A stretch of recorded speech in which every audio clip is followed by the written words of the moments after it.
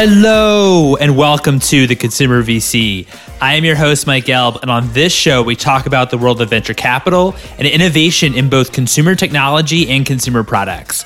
If you're enjoying this content, you could subscribe to my newsletter, theconsumervc.substack.com, to get each new episode and more consumer news delivered straight to your inbox. Our guest today is Nick Saltarelli, one of the co-founders of Midday Squares. Midday Squares is the first functional chocolate bar. Nick founded the company with his wife, Leslie, and brother-in-law, Jake. We discuss how and why his family wanted to start a chocolate company, why they decided to vertically integrate instead of outsourcing manufacturing, and their combination of marrying content with CPG, and much, much more. Without further ado, here's Nick.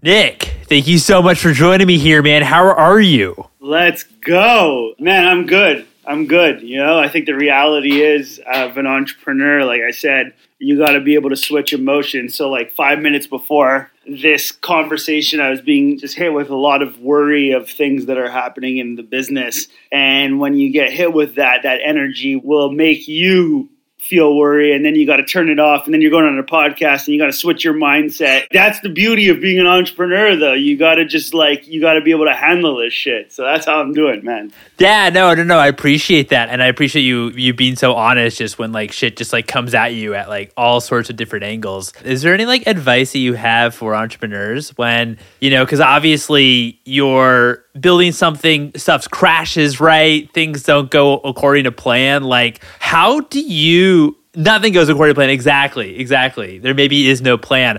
How do you personally just resolve that or, been able to like function normally, if that makes sense? No, I'm really pumped that you asked it that specific way, because this is not my first go at entrepreneurship. So I have learned a lot of things in terms of how to deal with this specific thing. And how I deal with this specifically is this mindset philosophy of not giving a fuck about it, in terms of coming to a piece of really being okay with Midday Squares smashing into a wall. Like I'm at a very good place with things completely falling apart and ending, in the sense that I know that I could always provide for myself in a really strong way, and so I'll never be on the streets type thing. So that mentality allows me to be fearless, and then it also allows me to emotionally detach from Midday Squares, because ultimately I give it my all, and what will be. And that piece is something that I found has allowed me to really flow with this, because at the end of the day, it's a shit show from the beginning to the end. I don't give a fuck who you are or what you say. It's just always a shit show.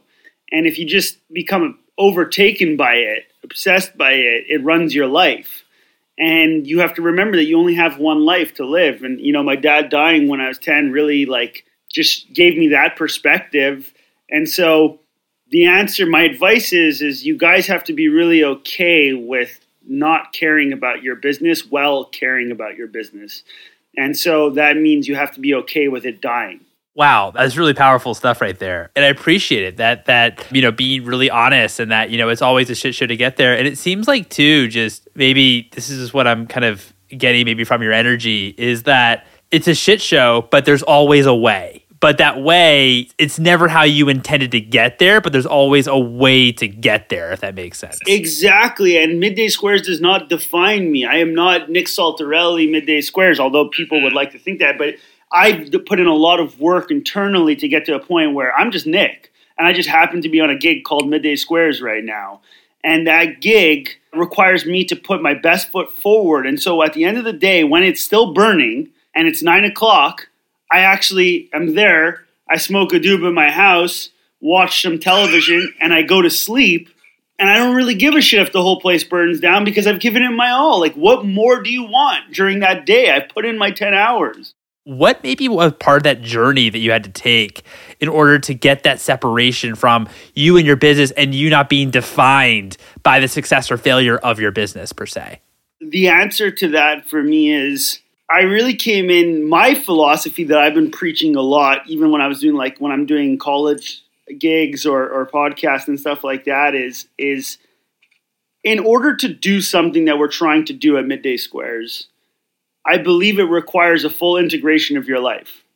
And so my life is Midday Squares. And I know that's counterintuitive to what I just said, but it is not me as a person. So my life, my wife, we wake up every day, and it's not like we go to work or that. It's just the whole thing is integrated. The content is integrated. And ultimately, my piece with the whole thing is this is our journey. I know what it takes to become a top 10 brand. And so this is what the workload's going to be. You have to be on camera all the time. You have to be communicating to your audience at the level we're trying to communicate with your audience. And that poses no guarantee. That being said, if I'm committed to this journey and going back to what you said, Mike, putting in my everyday work so I could go to sleep at night content, part of that is the content. I know I'm giving 110. I know we are giving 110 in order to give this thing the best possible shot at success. And so that's how I deal with all that content and being constantly on. It's like almost I'm in a meditative state while we're doing it. Don't get me wrong, I have my ups and downs, but I try to be in this state of where I am not looking to have different experiences in my life outside of Midday Squares. They all have to just be part of it. That makes sense. And I'd imagine nothing's, of course, easy, but I'd imagine it might be somewhat easy because you obviously share online, all of you share like your ups and downs in the company and really take us through like it all. And I'd imagine that if you were some, like aspirational brand, right, where like you're only on camera when like the things and times are good, then it's actually much harder to like separate yourself from the business. But the fact that like you're obviously you really are humanizing, entrepreneurship overall. You, your wife, your brother-in-law, Jake. Then I think that even though it's maybe a lot more intense, because maybe it's a bit more, because you see like the ups and downs, you see it all. But at the same time, you can walk away saying like, that's me. Right. And not just this like some like abstract version or online Instagram cookie cutter kind of face of you. Right. I'm going to plug our podcast, Midday Squares Uncensored. If you don't listen, please listen. It's really a round table between Jake Les and I, and it's not us interviewing guests. It's us really distilling at a table together about our journey. And one of the parts I said in one of the shows, I can't remember which, is it's actually way easier. I don't have to live a double life. The number one thing I find people say when they meet any of us is like, oh, you're actually exactly like, yeah, that's the point. It's supposed to be the exact same person. It's not supposed to be two different people. And it gives you a lot of peace because then you don't have to go through life like tippy-toeing around these identities you've created. It's a really, really good point. And it's obviously like great to see that transparency. Obviously like the person you see on Instagram or LinkedIn or Twitter is like the exact same person that you're getting like in real life. Key. That's like our motto at Midday Squares. The product has to be consistent. The team has to be consistent. We have to be consistent because that creates long-term loyalty. Why did you want to be an entrepreneur? Maybe if there were a couple people maybe that you were inspired by that really led you down like this like path of, being your own boss and really want to be an entrepreneur yourself? Originally, it was money. It was just that seemed like the best use of my time for ROI, right? It was completely driven by dollars in my late teenagers that got me initially. I think that's what drives everybody into it, especially in your teenage years. Like I went and worked, right? I had jobs where I remember my first job was just minimum wage. And then I progressed into commission-based work. For Canadian Tire, I was working in Canada. And then I realized commission-based work made me more ROI than hourly work. And then that just continued looping up that, this is probably the best leverage of my time is being an entrepreneur. And then that transformed into it being seen as a sport. I was a competitive athlete my whole life. And when that came to an end, I spent, I'd say pre-20 trying to make the NHL. And so when that journey ended, I needed a new journey. I do really well in environments where stats are reported. And so business is like really that if you're trying to play at the highest level, it's, you can get to public reporting, you can get to all sorts of stuff. And so it became kind of like a board game for me, entrepreneurship, something that really allowed me to play with the idea of life. Here's my, if you want to know my views on life, it's really simple. Be stimulated until you die and try to do more good than bad during that stimulation on your time and your planet. And so when you look at it through that lens, it becomes a lot simpler for me, at least. I can't speak for everybody else. And so what makes me stimulated is solving problems, really important problems like what Elon's doing at Tesla, or problems could be simply bringing forward brands at scale, which is what we're working on here. And then being stimulated always comes at counterculture for me. I love being against the grain. I always have. I've always just been so attracted to thinking about what a completely opposite approach could look like in anything. So when people say, like, what's the main problem you're trying to solve at Midday Squares? I don't think it's necessarily an operational problem. I think those have been solved. I think what we're trying to solve is introducing an idea to North America of what it means to be a brand that scales to a mature billion-dollar enterprise, and how you conduct yourself in the world, and who you have to be, and what you have to say, and how you have to dress, and how you have to act, and how you have to show up. And the only way to do that is to do it. That's where the drive comes from, right? Is like, we won't be able to break the glass ceiling unless we actually get to the top. And that's where people are always like, why are you so obsessed with the top? It's not even about the top. It's just like to prove to North America that you could just be unapologetically yourself, for nobody to be able to throw any rocks at that. It needs to be bulletproof. And the only way for it to be bulletproof is to be a $10 billion enterprise where you can not dispute the facts. When you think about solving problems, it seems like maybe you have a grit to grind with like big CPG. What was your attraction maybe to try to disrupt CPG or just to work in CPG? And also, how do you think about the world of CPG in terms of like what actually is wrong with it? This is a two-pronged question. So I'm going to give you 2 steps, and then we're going to tie the 2 steps together. So step 1, I realized early, why CPG? I was trying to fish in a lot of different ponds as an entrepreneur, and I kept on comparing myself to events that were happening in CPG. So there was like, some of my businesses were really hard to fundraise money on or get money on, and I always be like, well, what's going on in CPG? Why is it so like easy to do it there? But what's an example? Do you have like an example of like one that was like tough to like fundraise on? Yeah, Les and I's fashion business, just completely. Just not the same ecosystem whatsoever. And then I was listening to Charlie Munger and Warren Buffett, and I had an epiphany from them. And Charlie was just like, hey, it's pretty simple. People overthink everything. The best thing to do when fishing in a pond with less fish is to usually just pack it up and go find a new pond with a lot of fish. That's it. And what that takeaway was for me was, oh, I get it. If you go play in ponds that have thriving ecosystems, then you as the entrepreneur, job is to just find penetration, and there's this whole ecosystem around you to support growth and vision and all that. And so that really changed the philosophy of where we were going to try to start businesses, because now it was about starting businesses in ecosystems that had thriving investors, thriving startup communities, just thriving growth communities. And it was true. That was true. Once we got into CPG, it was like actually very simple to fundraise. If you had a great product and were bringing forward true innovation, like the system rewards you if you do those 2 things. Where the beef comes from in CPG, and it's not even real beef, is I have this unique perspective of coming from software. And in software, everybody championed the idea of founders going the distance. Like, there's a reason if you take all the publicly traded companies and split them out by category, when you look at publicly traded CPG companies, I think there's like less than, don't quote me on this, but like less than 2% are still led by founders. The rest are conglomerates that have just gone 80, 90 years. When you go do that in tech, the outcome is actually very different. Like a large percentage of scaled tech businesses are still led by founders. And my beef is like tech's had all this excitement for 20 years. And I think people are excited about tech because it's led by founders still. And I think they're confused as to what is exciting about the category is that you're still seeing the trailblazers now trailblaze with billions of dollars of backings and companies that are printing cash.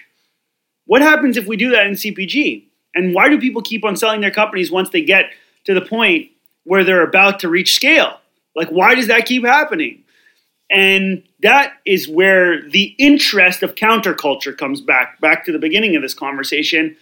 I think we're obsessed not with dethroning CPG companies because they're doing a great job and conglomerates are great and all that. That's not the problem. We're obsessed with do you watch Game of Thrones? Yeah. Okay. What's west of Westeros? That's what we're obsessed with. Is at the end when she's going, like, I need to know what happens when you get to $300 million of revenue and you say, no, fuck this. We are not selling. We are going to go and just continue. What happens?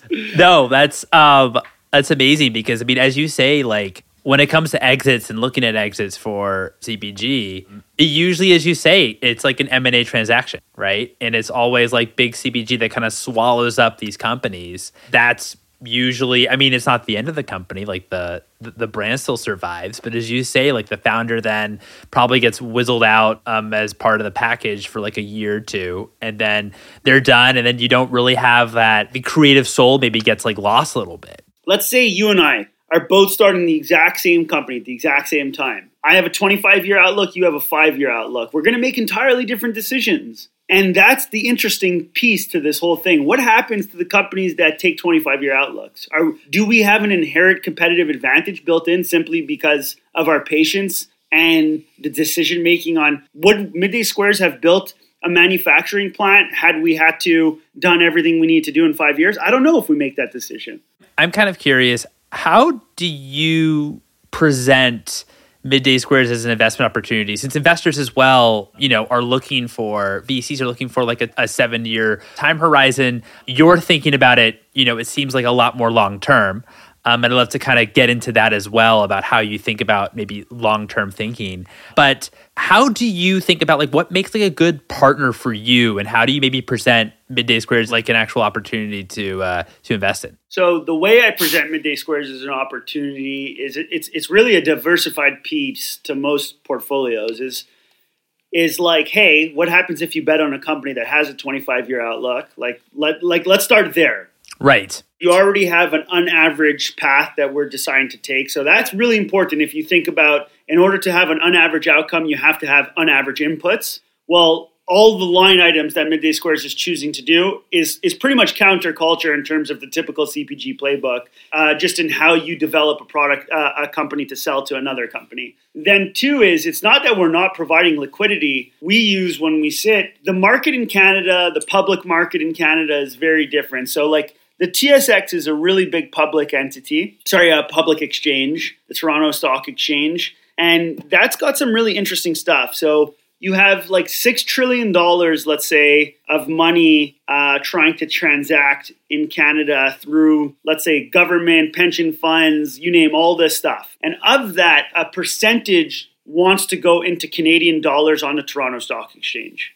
So there's actually a massive opportunity for my American colleagues and Canadian colleagues to build these businesses in Canada, because there's this thing that it's called export deficit. The second you are a Canadian entity that is driving most of your revenue from south of the border, i.e. the US or outside of Canada, you become a very, very interesting company to the Canadian public markets, because you are able to transact on the Toronto Stock Exchange in Canadian dollars.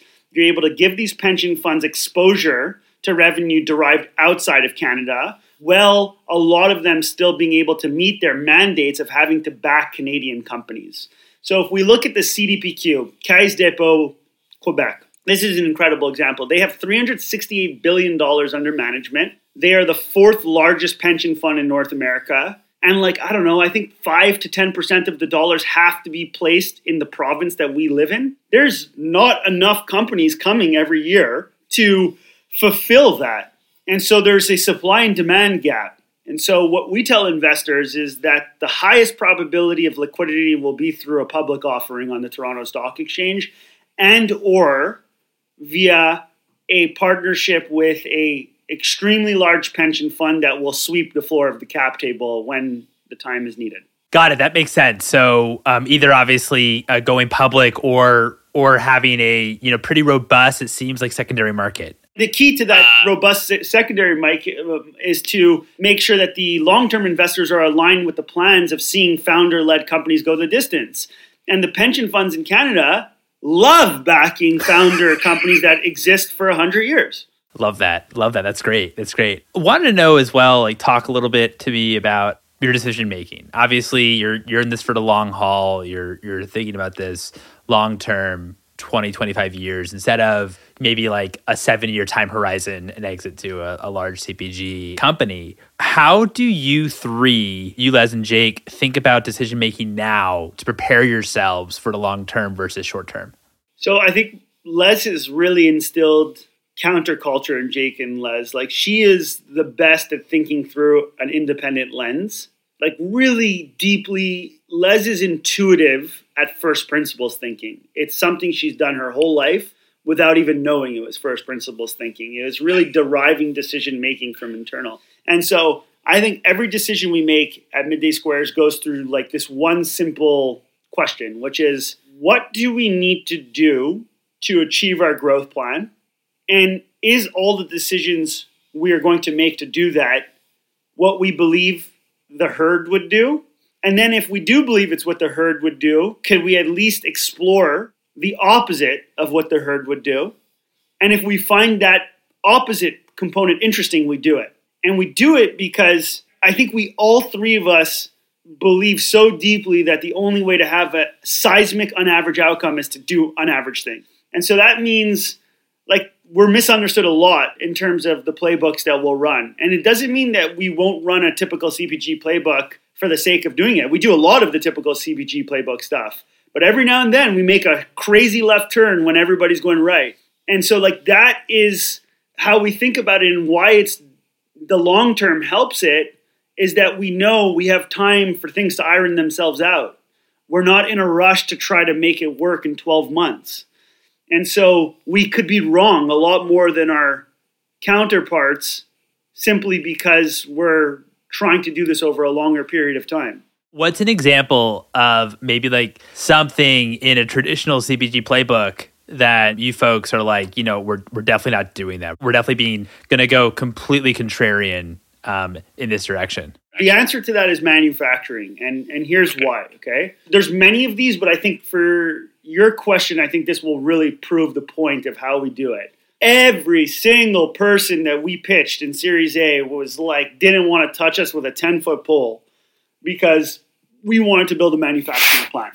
I understand why that doesn't work if you're setting up yourself for a playbook to flip right away. Why? Manufacturing is hard. It drains the core of the entity in terms of the creativity because of how hard it is.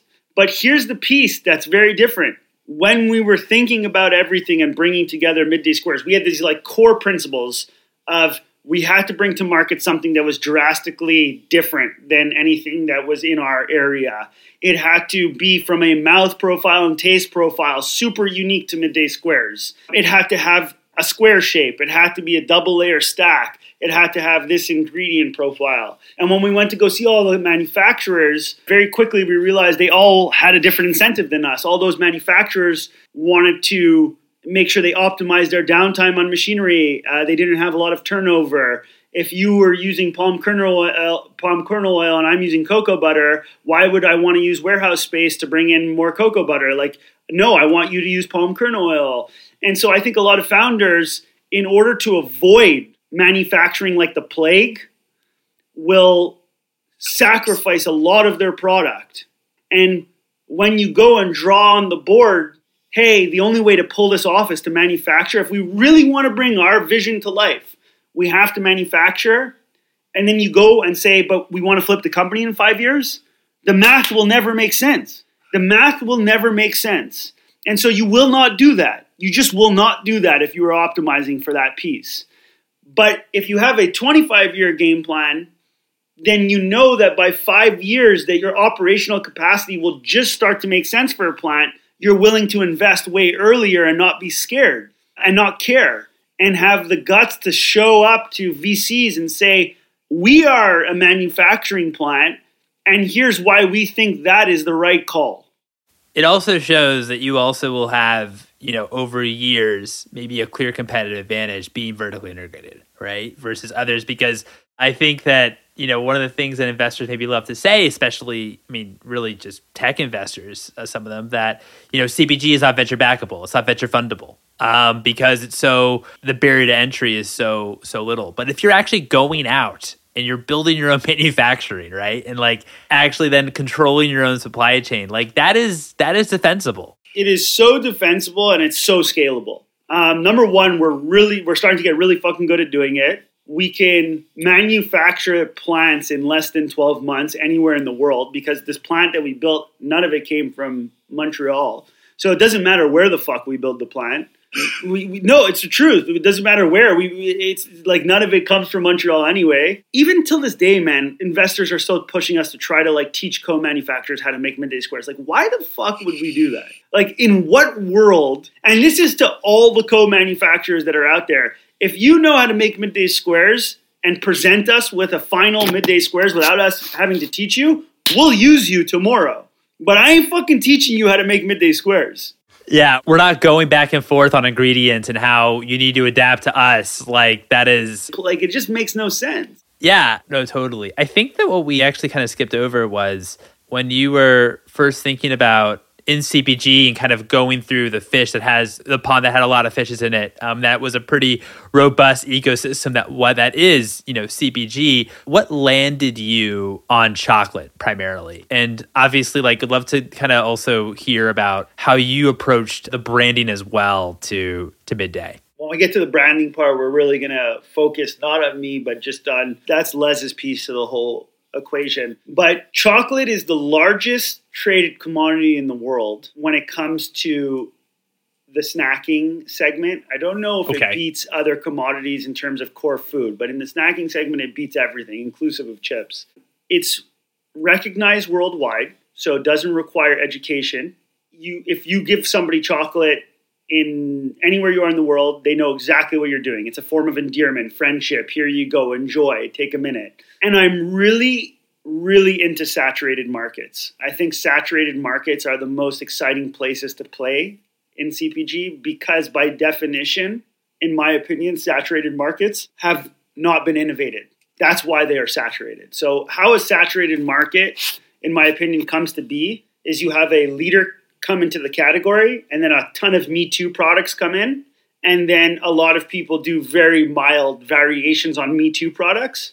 And so then you have this massive sea of like pretty much a bunch of the same products. When you look at like confectionery chocolate, like globally, there's like 4 products and then there's a bunch of copycats around them, right? You have like the Snickers bar and depending on where you are in the world, it might not be Snickers, it might be Snickers, but it's a Snickers bar. You have the Hershey's Classic Chocolate, you have a cookies and cream, you have a fucking Moons or an Almond Joy style. Like there's not that much innovation in terms of the cat, but there's tons of money being transacted in it. And when you see these like micro dollars being transacted in it, it gets me excited because it proves that a leading brand could be birthed in that category. And you've already solved the problem of product market fit. You don't have to worry about anything. You get to plug into this like supercharged network of consumers, right? There's a reason why $148 billion of chocolate is being traded a year is because people are ready to fucking buy chocolate. So let's give them some chocolate, like that. So that was like, I think the core. And then a report that we received from somebody that showed me the breakdown of real chocolate's growth and plant-based proteins growth was fucking exciting for us. Like I remember when Les and I were looking at the data, we're like, wow, this is something that I think we're willing to pour our lives into and dedicate the next 25 years to, is there's enough damage to be done here. And I think largely that the current market missed the opportunity because if you looked at what was going on in plant-based chocolate and confectionery chocolate in general, everybody was using chocolate enrobing, which is that little 1 millimeter chocolate, like couverture on a product. But I think what the real chocolate movement really showed was led by like, Hugh Kitchen and Lindt's crazy growth from 2011. And then you'll have Lily's in there. I'm not sure if Lily's is considered real chocolate though, simply because they use sugar alcohols. But anyway, point is that what you saw in the chocolate movement was people were really into thick chocolate, real OG chocolate. And so that's where that aha moment that Les and I had of like, what if we brought together the two categories and kind of rethought what it would be like to make Hershey's in this day and age or Nestle chocolate. Like, what would a confectionery chocolate company launching in 2020 have to look like? And that's really where like all the motivation came from. Looking back, what were maybe some of like the best decisions that you feel like you made, and maybe some of the worst decisions that you feel like you made over the past, few years that you started Midday? So deciding to really focus on our local market, we got almost to about $1 million of revenue just in Montreal. Wow. So like really just going hardcore on that was, I think, one of the best decisions. Obviously, I know I don't want to be a broken record. Becoming a manufacturer is hands down one of the best decisions. And then the last one was deciding to have an in-house media team that, tells the entire story was the best. Now let's go to the worst. Worst decisions. There's been a few things that we've got wrong on a hiring perspective from not doing proper due diligence. I think there's some serious mistakes that had happened that could have actually been pretty detrimental for Midday Squares. And in retrospect, we probably could have avoided those, because we didn't stick to our game plan on how we went and hired some of those members. And it's not their fault. It really comes down to it being a Midday Squares fault of just not following our playbook of due diligence on that end. A ton of small, poor decisions along the way. And the best way to describe all those poor decisions is us being affected by the noise. There's we all agree on all of the poorest decisions, like Jake, Les, and I, on all the poorest decisions we've made, we've all had the answer and didn't listen to it collectively. We chose, for whatever reason, to continue against what our bodies were screaming was the answer. That is the common theme over and over in my life of poor decisions. And I don't know why I can't learn still.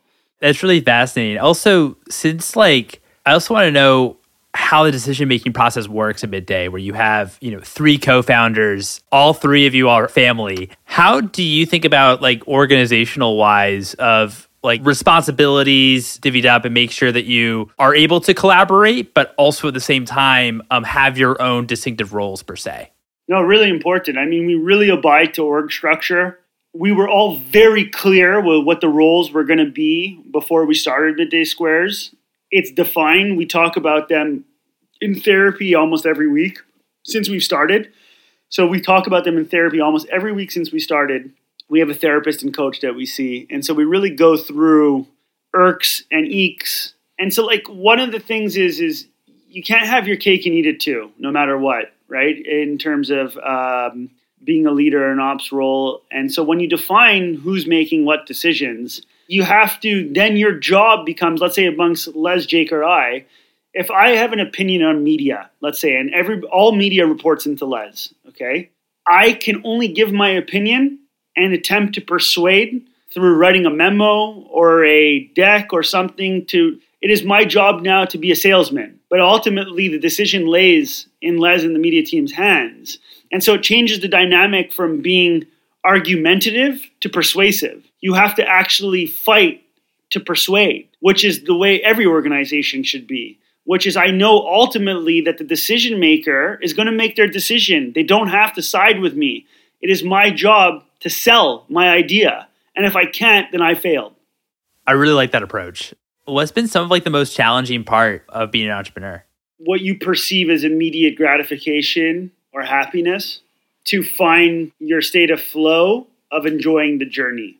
And that is, I think, every entrepreneur's hardest piece of the journey is there comes a day where you have to stop being miserable. I think every single entrepreneur listening, and if you disagree with me, call me. I would love to hear. No, I would love to really hear it. It goes through a period of where they find themselves in misery in their trajectory as an entrepreneur. They've created all this thing that is making them absolutely miserable. And a fork presents itself in the road for you at that moment where you have to decide if you're going to go left or right.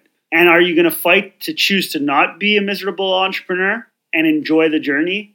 Because that journey is fucking hard. It's plagued with humans that are going to not see eye to eye with you, internal team members that are going to think you did them wrong, did wrong. I mean, it's posed with all of these really ugly truths about being an adult and growing.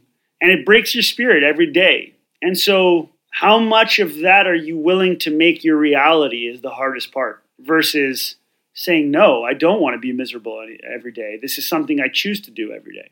There's a game to this, and this is where I always say, like, get that therapy. It helps. Get the people that hold you accountable to grow. So, like, for instance, Les came up with this great idea of every year in September, there's an alarm that goes off in her phone that asks her and us if we want to continue doing this for another year. And if we do want to continue doing this for another year, it's time to reflect about things that are making us miserable and being okay with confronting those miseries and then deciding how we fix them.